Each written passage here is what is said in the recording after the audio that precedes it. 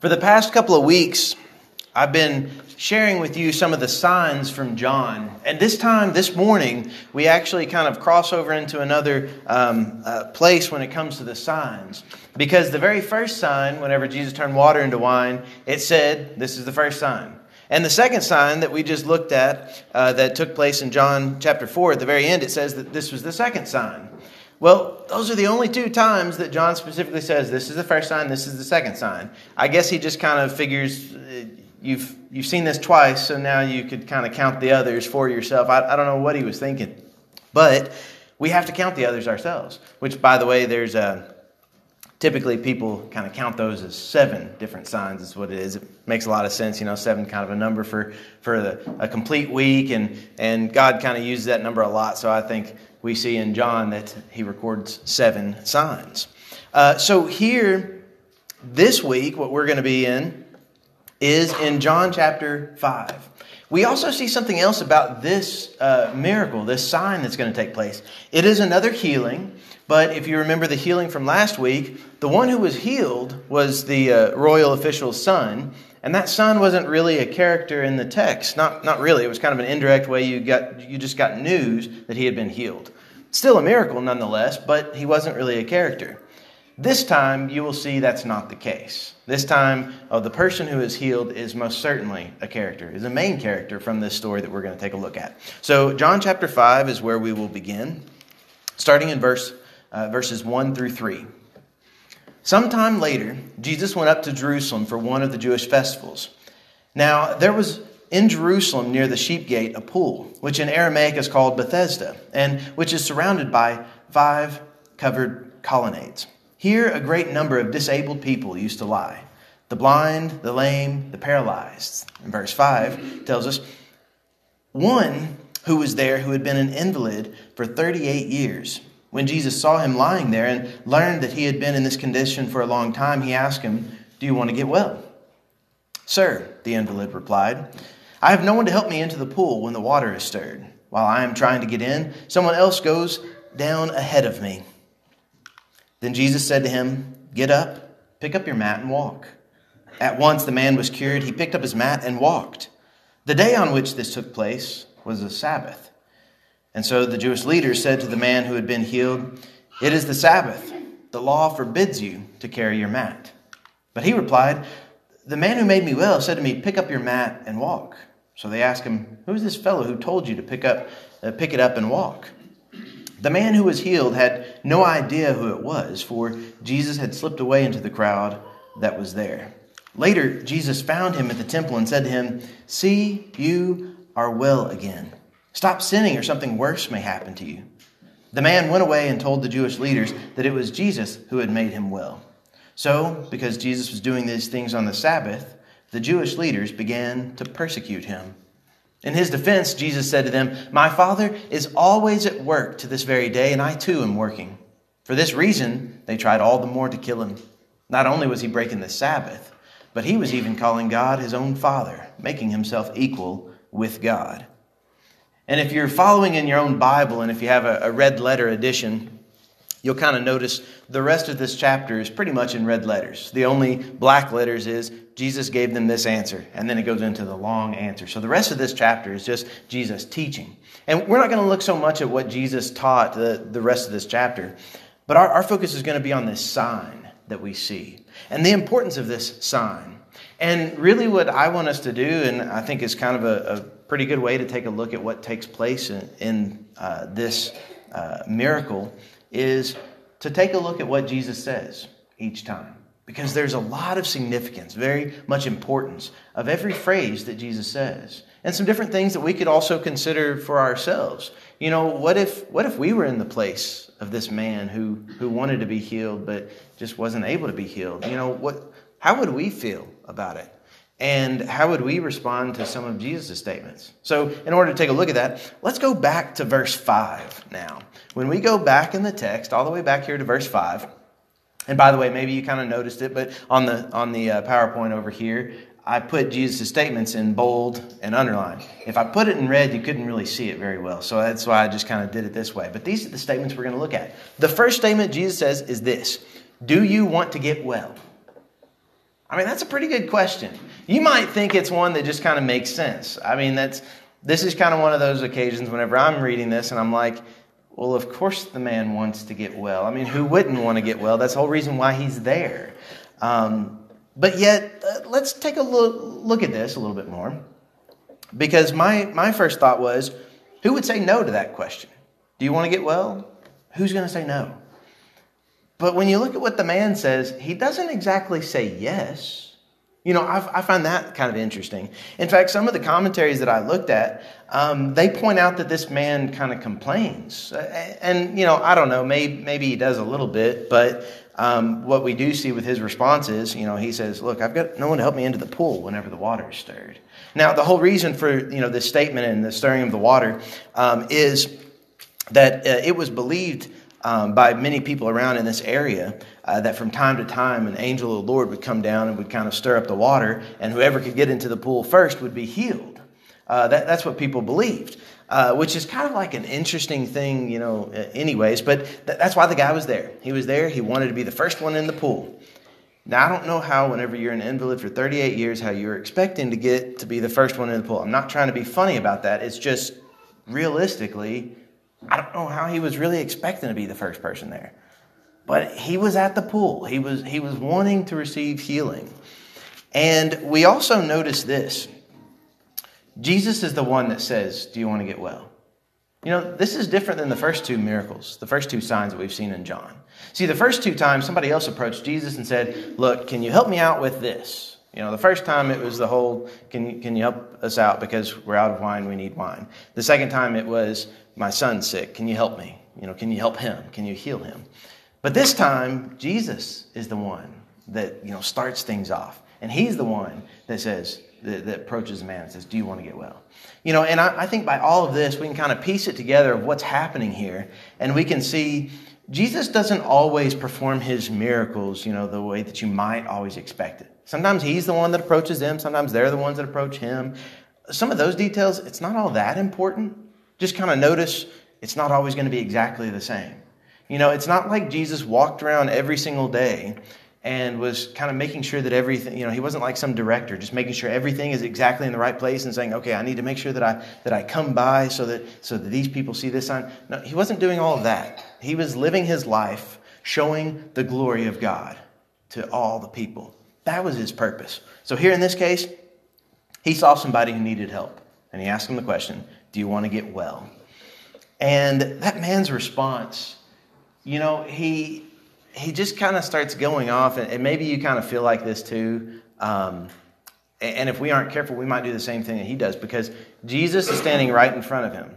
Jesus has just asked him, do you want to get well? And then his response is, well, I don't have anybody to help me out because, you know, whenever the water's stirred up, I can't get in. So I just don't have anybody to help me out. Does he realize that he's got someone who's right there in front of him who's willing to help him? You know, it's kind of like he's sort of looking so much at his own situation and what he can't do that he hasn't realized Jesus is offering to help. All he has to do is accept that help. And I think sometimes we are just like this man. That, you know, whenever God tells us something in his word, or whenever we read about, you know, just something that God has done or promised to us, you know, we might just start thinking about, well, you know, I've got all these things that as to why I can't do that, or why, you know, it's just not convenient for me to do that or something. And sometimes we just kind of miss it, that Jesus is there and he's just asking us, look, do you want to get well? Do you want things to go better? They can. Do you want it? And sometimes we just miss that. Just like this man seems to be missing the fact of this conversation, the importance of the conversation. Now, in his defense, I don't know that he really understands how important Jesus is. I don't know that he knows too much about Jesus at all. This is just a man that's walked up to him. He doesn't seem to know him, because even later, whenever they ask him who healed you, he didn't really even know the guy's name. He just knows he got healed, which is also another interesting thing. So God works different ways at different times. There's a lot of things we can see in those. But here, the first question is, do you want to get well? And I think sometimes we need to be aware that when God asks us that, you know, what is our response? How do we respond to that question? The next question that we see, actually it's not a question, it's a statement. Jesus says, get up, pick up your mat and walk. Now it's kind of like this command that he's going to pick up his mat and he's going to walk. Now, one thing about this statement that Jesus is making here, from the man's perspective, all the evidence up to this point, these 38 years of his life, all the evidence has shown that he cannot do that. But yet he does. When you look at what happens after that, it says, at once the man was cured, he picked up his mat and he walked. He followed exactly what Jesus said. So this man is able to experience these things, not because he's looking at, what the evidence up to that point is leading him to believe. No. He's walking out on faith as to what God is telling him here. And God is telling him, get up, pick up your mat and walk. Just a little bit of an interesting thing. I like to throw these things in every once in a while. But this first phrase, this get up, that's actually a term that John uses some other times.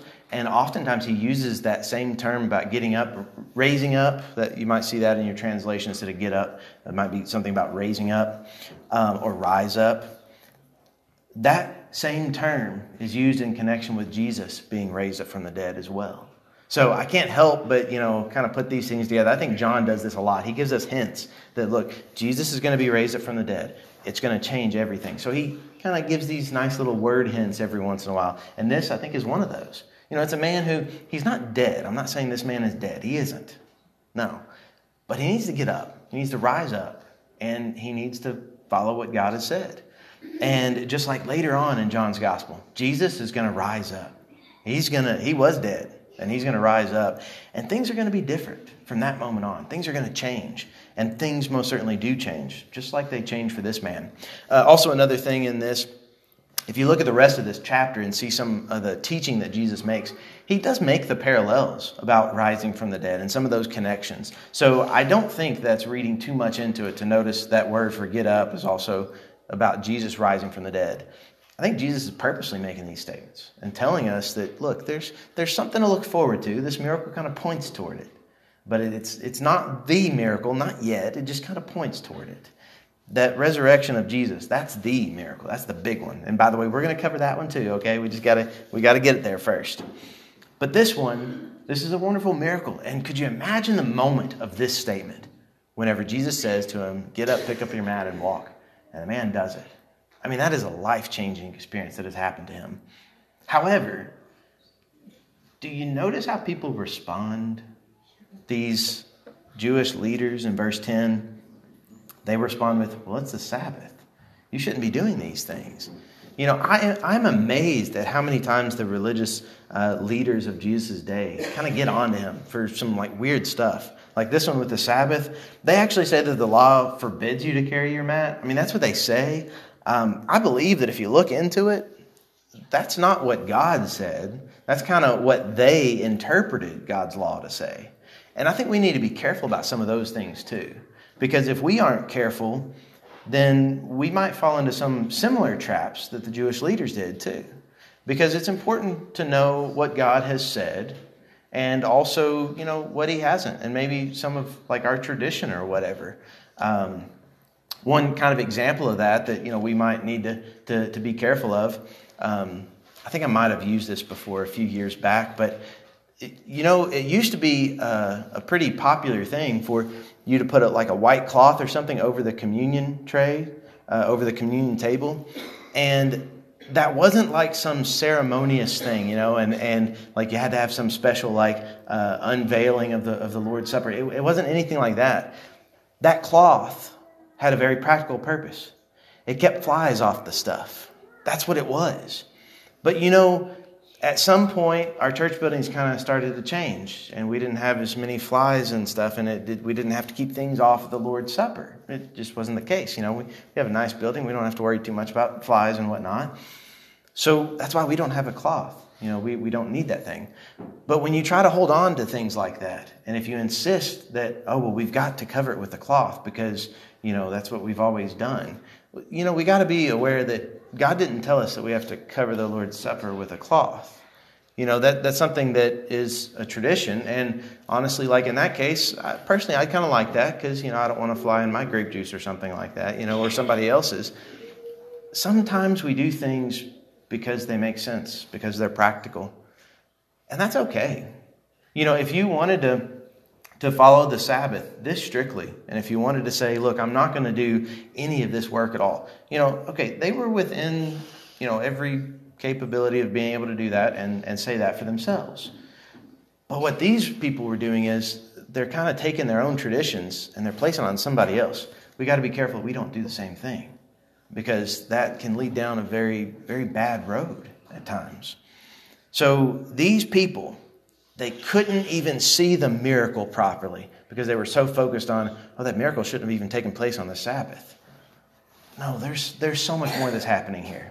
Let's take a look at another statement that Jesus makes.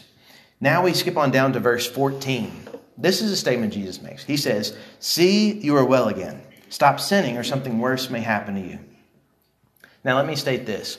When I read this, and I don't know if maybe this is just the translation that I chose. Maybe other translations don't read quite like this. It almost kind of sounds like he's threatening them. I don't know. It comes across like that to me a little bit. And maybe it comes across like that to you.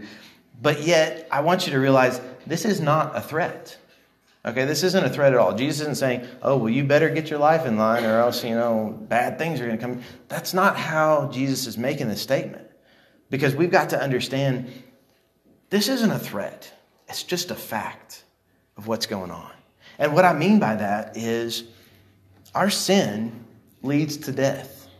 You probably even know Romans 6:23, that how we read that the wages of sin is death. And yeah, that's true. But that idea, it wasn't something that Paul just started off right there. And that's not the first time we've seen that. If you go back to the very beginning, to Genesis chapter 3, you find out that what happened was, actually even I guess before that, because God told him, don't eat from the fruit from the tree of knowledge of good and evil, or else you're going to die. Well, they don't listen. They eat from that tree. They sin against God, and it produces death in their lives. So we have this idea from very, very, very early on that when we sin, it's going to lead to a road of death. That's what Jesus is talking about here. He's saying, look, you got to stop sinning. And, I don't know what this guy's life was like. He might have been a big sinner. He might have been a little sinner, as if there's such a thing. But he was a sinner. Or else Jesus' statement, doesn't exactly make sense. He's telling him to repent. And that message is so important today, too, that we need to realize, we do have to stop sinning because something worse might happen to us. That worse that Jesus is referring to, he doesn't come right out and say right here, but I guess I will at this point. But that something worse is hell. That's what Jesus is talking about. And here in this, he's saying you got to stop sinning because there is a worse way to live than just being an invalid for 38 years. Most of you might be thinking, that's pretty bad. Yeah, it kind of is. But it's nothing compared to just what hell is, the description that we read about there. That's what Jesus' warning is to this man. And also that warning is so relevant to us too, that we've got to repent. If we have sin in our life, we need to change. We need to be people who recognize the importance of following Jesus Christ. And this man, he didn't know a whole lot about Jesus, but he was learning it every time that Jesus opened his mouth. He was learning more about Jesus and more about what he was supposed to be doing here. There's also another statement, one final statement that we'll look at from Jesus. And that is found in verse 17. And Jesus makes this statement. He says, "My Father is always at his work to this very day, and I too am working." And I think this statement, we can see a lot about the nature of God and what he's doing. He is still active. He's always been active since he started creating things. He's always been active. And here, Jesus was saying he's active to this very day. I'd say that God is still active even to this very day too. We're 2,000 years down the road. Well, he's still active to this very day as well. And then Jesus says that he is working. Well, are we going to follow the example of Jesus? Because if we follow the example of Jesus, then we should still be working too. That's how it comes down to. And the type of work that he's talking about, it's not just, kind of working for your livelihood. No, the type of working that Jesus is talking about is bringing about deliverance for people. Spiritual deliverance, spiritual salvation.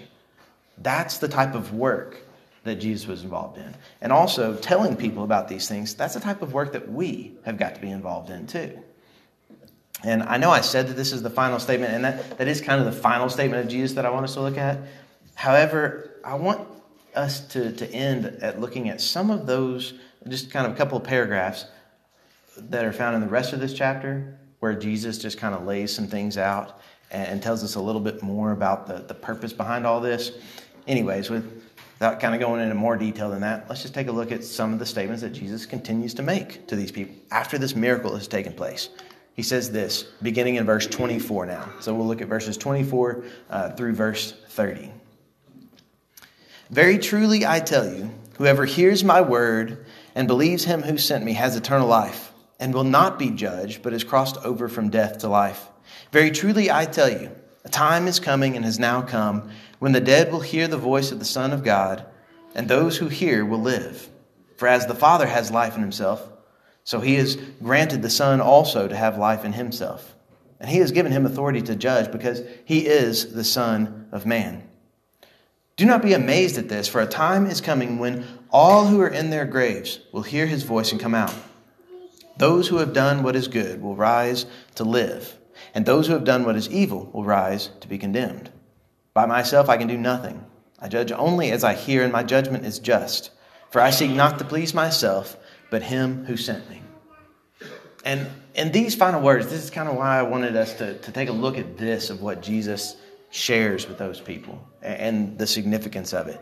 Because he's talking right here about how, look, if we are people who are going to hear the word of God, if we are people who are going to believe that Jesus has been sent by God, then we have crossed over from death into life.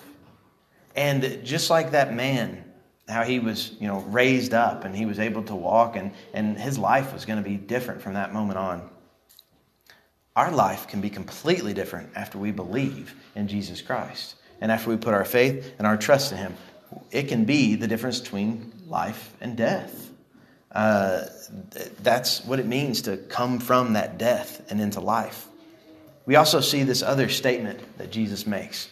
And he tells us a very powerful thing, that everybody is going to be raised. Every individual that you have ever met, or really if you want to get even bigger than that, every individual who has ever lived is going to be raised up from the dead. Now, to some, it's going to be a good thing. To some, it's not. The way Jesus put it is that those who have done what is good, they're going to rise to live. Those who have done what is evil, they're going to rise to be condemned. It's at the same time that they're going to be raised, but the type of resurrection is entirely different. So the question that we need to ask ourselves in this case is, how's that resurrection going to be for me? Am I going to be one that's been doing good and I'm going to receive this life? I'm going to be able to live? Or have I been doing evil? And is it going to be this condemnation that comes my way? See, that's something that we've got to look at and we've got to realize. And we also have to notice that all those that we come in contact with, whether we like them or not, they are going to be raised up from the dead. What is their resurrection going to be like? And sometimes it just takes you simply saying a few words to them, just kind of sometimes even just being a friend to those people, before it makes the difference in what their resurrection is going to be like.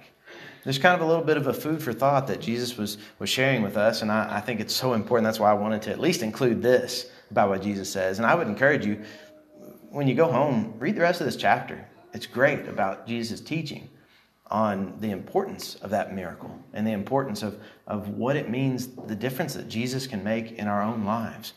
He can still make a huge difference, and he still will make a huge difference, like the difference from passing from death to life. The choice is yours as to which type of resurrection you will receive. God's already done everything that he could possibly do in order to save you. Now it's your turn. What are you going to do? You're going to rise up, and are you going to follow God?